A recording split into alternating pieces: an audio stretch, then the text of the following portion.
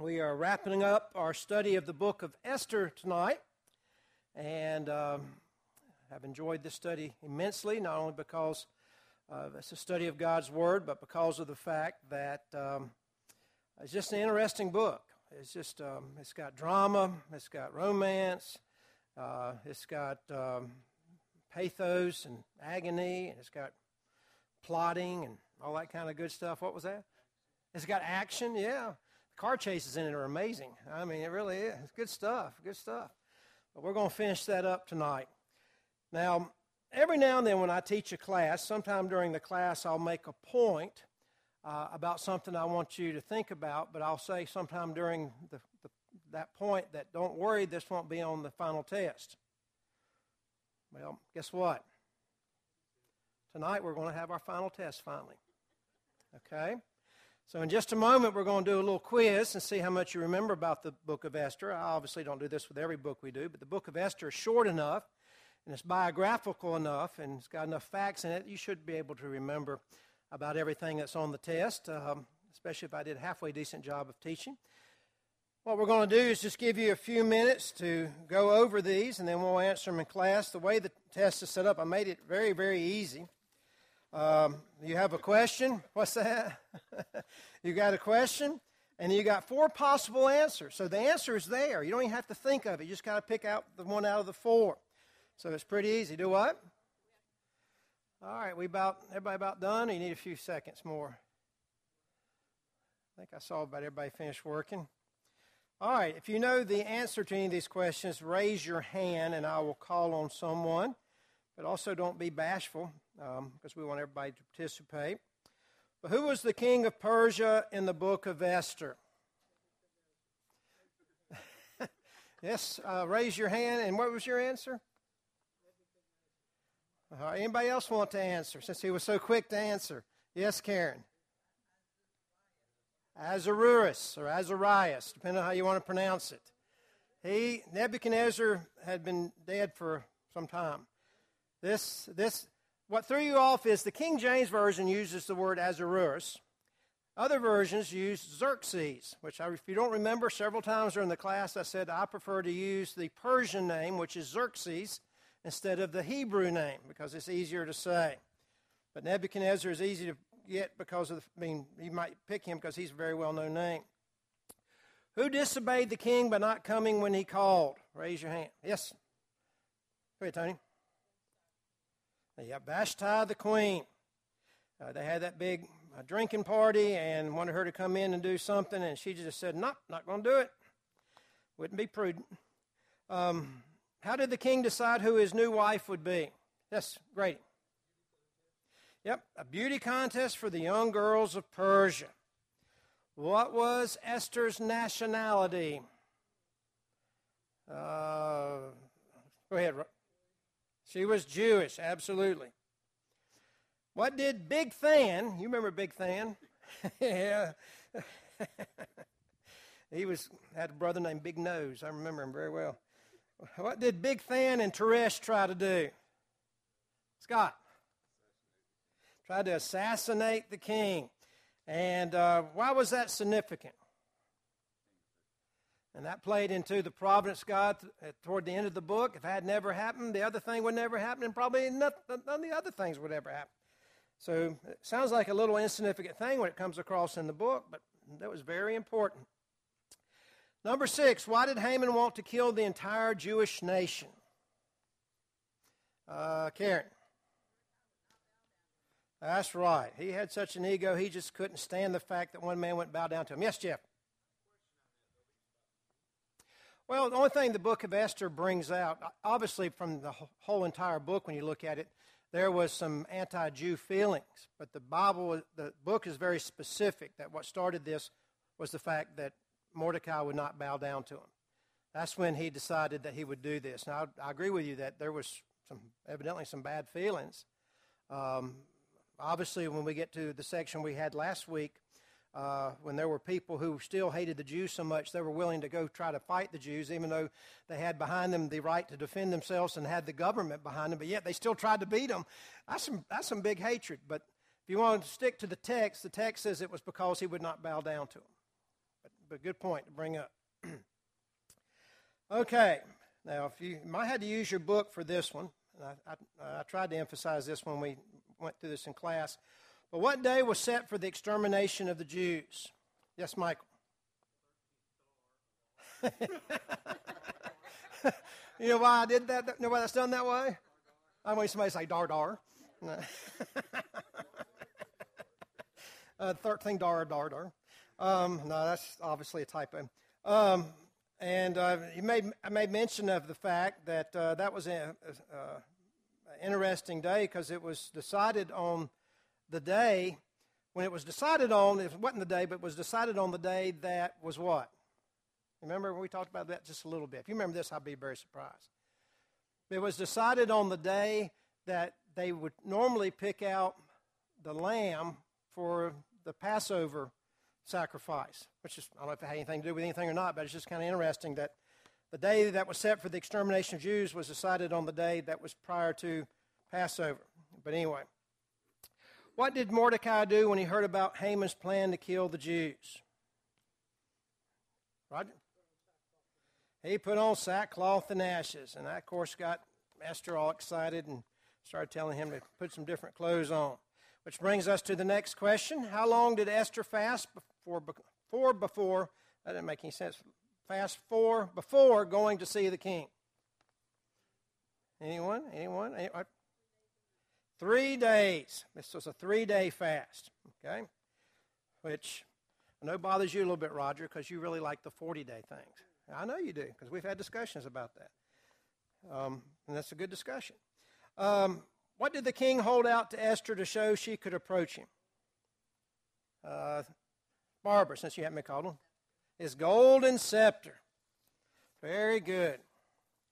And hopefully you paid attention to know this one. What was the name of Haman's wife? Tony. Zeresh is correct. What did the king do when he couldn't sleep? Read the history books. They were literally read to him, but that's what was happening. Okay?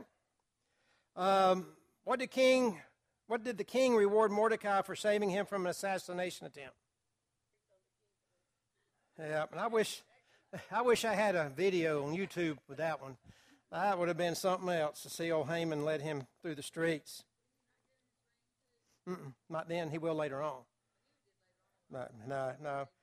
Haman still had the ring because Haman was still prime minister. It was after Haman was executed that he gave the ring to Mordecai. Okay? Who did Queen Esther invite to her banquets? Great. The king and Haman, that's right. Now here's the one. If you got this off the top of your head, I'll be thankful. If you looked it up and found it, it'd still be good too. But how many banquets did Queen Esther hold? Jeffrey? 2 is correct. Very good. I don't know why you keep stuff on top of your head like that, but I'm teasing. All right, how did Haman die? Somebody that hadn't called on much. Who hadn't called on yet? All right, right here. He was hanged on the gallows prepared for Mordecai. Now, once again, the King James Version has gallows. This was more than likely a pole or a stake, and some of your newer translations will have that because he was not hung by the neck until he was dead. He was impaled until he was dead. And the gallows would be a lot nicer way to go because usually if the person knows what he's doing, when a person is executed by hanging, it breaks the neck and kills him instantly. If the person doesn't know what he's doing, then it might last for about 5 or 10 minutes. But if somebody knows what he's doing, it's not a problem. But to be impaled on the pole would be a very painful, excruciating way to die. How did the king stop the extermination of the Jews? Great. Gave the Jews the right to defend themselves. And, of course, we spent a lot of time talking about this, but one law had already been passed that the Jews were to be exterminated. And according to the law of the Medes and the Persians, that law could not be changed. So the only thing the king to do was to write another law saying the Jews could defend themselves. So both laws could be carried out. And however one overcame the other, that's how it would turn out. All right, here's another one. If you knew this off the top of your head, I'd be pretty amazed, but we did discuss it for just a little bit. What color was Mordecai's royal apparel? Tony. Blue and white. I'm just curious. Everybody get that? Okay. All right. You guessed at it? Okay. And I know that Bobby knows this one. Hey, come on in. Because he's already said something about it. No, that's okay. That's okay. How many sons did Haman have, Bobby? 10. Name them. No, you don't have to. I wouldn't mind you name them just so I can hear you pronounce them, because man, some of them be hard to pronounce. Yeah, that's right. You got to do it in one breath if you're going to do it the Jewish way. Which brings up an interesting point. What was the comment I made last week about how that in the Hebrew Bible, how are these names listed? Right on top of each other, which leads us to believe that they were impaled one on top of each other. And as Frank said, it's correct. During the Feast of Purim, when they read the book of Esther and they come to the 10 sons of Haman, they say their names all with one breath, signifying that they all died at once. All right. And which brings us to the last question, which I already gave you the answer. What festival was instituted to celebrate the fact that the Jews were saved? Purim. So y'all did very good on that. And so let's open our Bibles to the book of Esther and wrap up this book. Last week when we were studying, we got through right around verse 20, if I remember correctly, of chapter 9. If any of y'all think something different, let me know, because I'm going by memory there. But basically what had happened, of course, as we've already talked about, the king gave them the permission to fight back, and that they did. In fact, by the end of the first day, there was 500 that were killed in the capital city, and Esther asked for the permission to the Jews to defend themselves another day, and the king gave her permission, and by the end of the 2-day battle, 75,000 enemies of the Jews were killed in the effort to defend themselves. And we also made mention of the fact that this was probably the final fulfillment of the killing of all the Amalekites with the killing of Haman's son, who was an Amalekite. And even made mention of the fact that 3 different times in the text it makes mention of the fact that none of the Jews, even though they destroyed their enemies, took the spoils or took anything away from the people they killed. And thus finally fulfilling what Saul was supposed to do when he was supposed to destroy the Amalekites and not take any of the spoils. And that may have something to do with this or not, but it is kind of almost too coincidental that it's mentioned that way 3 different times in the text. And then we talked about how that after the battle ended, that there was a day of feasting. First day of feasting took place in the city because the battles in the cities ended early. But yet the fighting continued out in the country for another day. And remember, this was all the different provinces of the Persian Empire. So we're talking about a big area. And so they had an additional day of fighting, and then they feasted the next day. Well, I won't take time to read it again, but evidently this brought a little strife because the people who were in the city said, well, we want to celebrate the feast of this particular win on this day. And then the people out in the country said, well, we want to celebrate this feast this second day because that's when it was for us. And how did Mordecai solve the problem? He says, we'll just have 2 days. If only all politics would be just like that. We'll just go ahead and do 2 of everything. That way, one for our side, one for the other side, and see if they can figure it out. And so, verse 20 says, and Mordecai wrote these things and sent letters to all the Jews that were in all the provinces of the king Xerxes, both nigh and far, to establish this among them that they should keep the 14th day of the month and the 15th day of the same year yearly. As the days were in, the Jews rested from their enemies, and the month which was turned unto them from sorrow to joy, and from mourning into a good day, that they should make them days of feasting and joy, and of sending portions one to another and gifts of the poor. And the Jews undertook to do as they had begun, and as Mordecai had written unto them, because Haman, the son of Hammedatha, the Agagite, the enemy of all the Jews, had devised against the Jews to destroy them, and had cast Pur, that is, the lot, to consume them and to destroy them. But when Esther came before the king, he commanded by letters that his wicked device, which he devised against the Jews, shall return upon his own head, that he and his sons should be hanged on the gallows. Wherefore they call these days Purim, after the name of Pur. Therefore, for all the words of this letter, and of all that had seen concerning this matter, and which had come unto them, the Jews ordained and took upon them, and upon their seed, and upon all such as joined themselves unto them, so as it should not fail, that they would keep these 2 days according to their writing, and according to their appointed time every year, and that these days should be remembered and kept throughout every generation, every family, every province, and every city, and that these days of Purim should not fail from among the Jews, nor from the memorial of them that perish from their seed.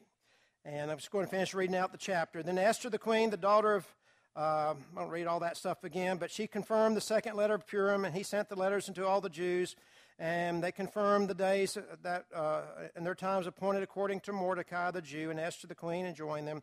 And for themselves, for their seed, for the matters of the fasting and their cry, and the decree of Esther confirmed these matters of Purim, and it was written in the book. Now, that's a long section that's read there, just basically say that the Jews now have a new feast. It's called the Feast of Purim. And I brought this out a little bit last week. But this feast that they are now going to keep, and they're going to keep it without fail, and it's still being kept today by those who call themselves Jew. What is significant about this feast different from all the other feasts that the Jews kept? Yes, Roger. It's not religious. And nowhere was it ever commanded by God. And though it carries a religious significance because the book of Esther is read both days of celebration, and they will meet in their synagogues to help celebrate this day, and they'll have prayer associated with it and whatnot. But yet it's more of a patriotic holiday than it is a religious holiday. It's almost like our 4th of July, if you will. Now, our 4th of July, we'll shoot fireworks, and we will have patriotic speeches. We'll have hot dogs and apple pie, maybe, and all kinds of things associated with our nation. But any Christian worth his salt will also say a prayer that day and thank God that this nation exists, and thank God that through His providence we have been born to live in this particular nation. When you think about all the different places where we could have, through God's providence, been raised, and all the different things that could have came about that. So even though that's a patriotic day as far as our nation is concerned, it's not a day that's commanded by God, but yet we should be thankful that we did get our independence from England, and this nation turned into one of the greatest nations ever seen in history. And that's kind of like what's going on with the Feast of Purim. It's probably kept better than the other religious holidays that the Jews observe. And I think because it gives them such a nationalistic pride. There will be what you might call non-Orthodox Jews who won't keep Passover or keep some of the others, but they'll keep Purim. Now, there's another feast. This is not going to be on the test, obviously, but there's another feast that we find that the Jews keep that has no sanction from God that we know of. And what would that feast be? Anybody ever heard of Hanukkah? The Feast of Lights? That feast represents the time when the Maccabees were able to beat the Syrians back and recapture the temple. And the whole idea is based on the fact that there was oil in a lamp, and that's why it's called the Feast of Lights, that never went out until the battle was over with. And you can do some more study on that. But once again, that's not one of the feasts that God ordained, but yet they observe that as a religious holiday and as a patriotic holiday. So it's kind of similar to the Feast of Purim. And as I said, that's just a little side note there. And we already talked about how that, there's all kinds of festivities that go on with the Feast of Purim. There's the reading of, on the first day, how that they'll go to the synagogue and they'll read the book of Esther, and every time they come to Haman, they'll do what? Boo and hiss, and whenever they come to Esther and Mordecai, they'll cheer and carry on. And there's the giving of gifts. There's the giving of money to the poor. There's one of my favorite things where they give everybody, your neighbors and whatnot, you give them Haman's ear. Remember we talked about that? A little pastry. Huh? Did she find the rest? No, she did not tell me that. Is she really? Yeah. So you can go online and find the recipe for Haman's ear. There's bunches of them. Okay. But it's basically a three-corner pie, and you give it to your friends on the Feast of Purim saying, here, have one of Haman's ears, showing the Jews' victories over Haman. That's pretty interesting. I wonder if it tastes good or not. I bet it'll taste a little waxy, won't it? I'm sorry, I couldn't help myself. All right. All right, any other comments or questions about the Feast of Purim or anything that you want to say before we move to the last three verses of the book of Esther? Yes, sir. Yeah. As far as the Jewish calendar and the Judean, Julius Caesar calendar, I forget what it's called now, this represents our month of March. Okay? All right. But their calendar doesn't go January like ours is the first month. Theirs is a different first month. All right, the last three verses, and like I said last week, I don't know why they couldn't just add these to the end of this chapter, but I had last three verses here. And verse 1 of chapter 10 says this, and it's almost seems out of place, but let's talk about it just for a little bit. And it says that the king Xerxes laid a tribute upon the land and upon the isles of the sea. Now, here we are, been talking about all this other stuff, and we're coming to the close of the book of Esther, which is a book about how the Jews delivered themselves and how that Esther stood up and saved her people and whatnot. And you get to the end of the book, and all suddenly it says, and the king decided he was going to lay a tribute upon everybody, is basically what that means. First of all, what's a tribute? A tax. So this verse basically says, and after all this finished, the king says, well, let's tax everybody. So what in the world is going on there? Well, first of all we can do is guess here, okay? And, of course, when I'm studying, I do research and try to find out as much information as I can on some things. The most interesting thing that I discovered was that there are some commentators who believe that this particular verse marks a change in philosophy on King Xerxes. Now, you remember how the book began, and maybe that's why this verse is put here. The book began with us looking at a king that was impetuous, and history tells us that in the first part of the book that he was wanting to do what? He was basically wanting to conquer the world. He wanted to make his wealth by expanding his borders and conquering the world. Well, some commentators think this shows a change in the way that he looked at life and the way that he looked at government. He realized that it wasn't his business to conquer the world, but instead he needed to take care of his own government.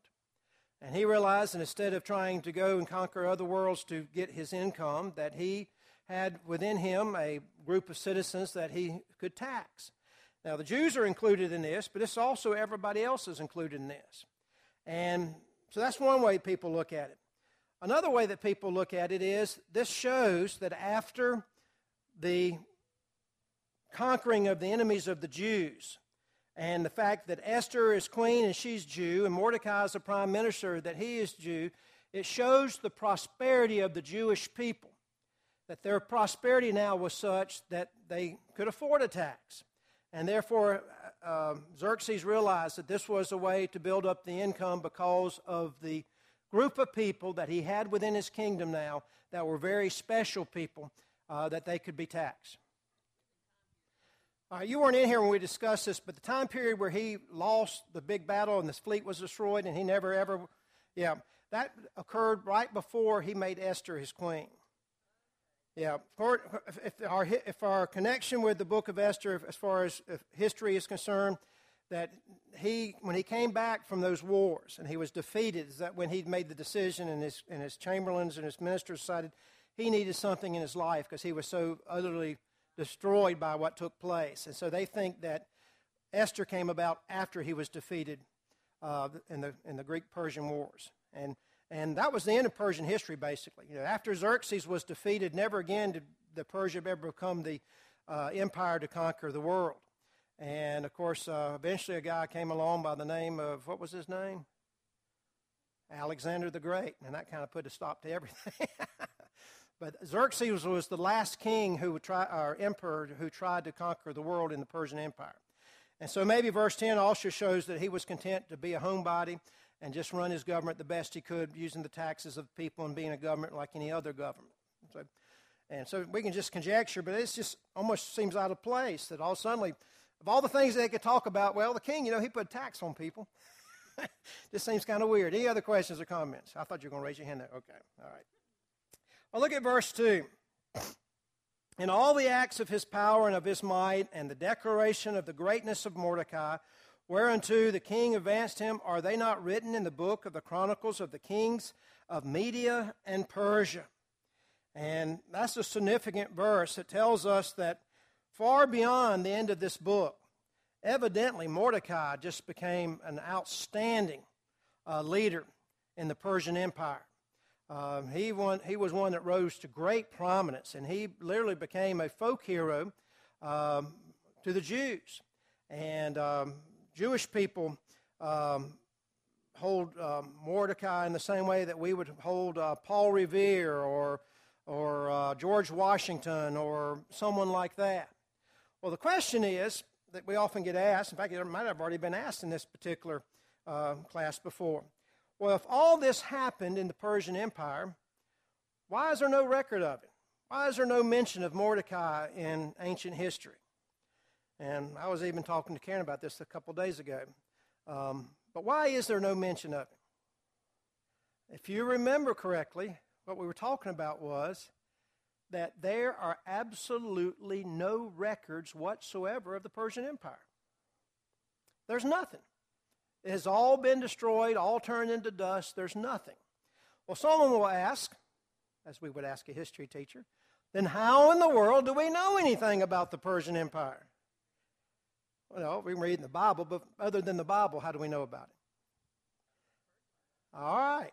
We know about it because of what other people wrote about it, namely the Greeks. The Greeks were the ones who fought with the Persians. The Greeks were the ones who eventually took over the Persian Empire. And so that's how we know about the Persian Empire, other than the Bible.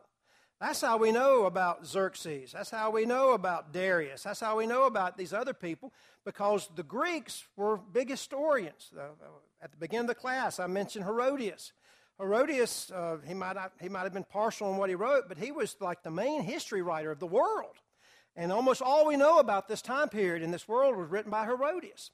And so just because we have no records of Mordecai or have no records of this happening with Haman or have no records of the Xerxes doing any of these things doesn't mean that it didn't take place.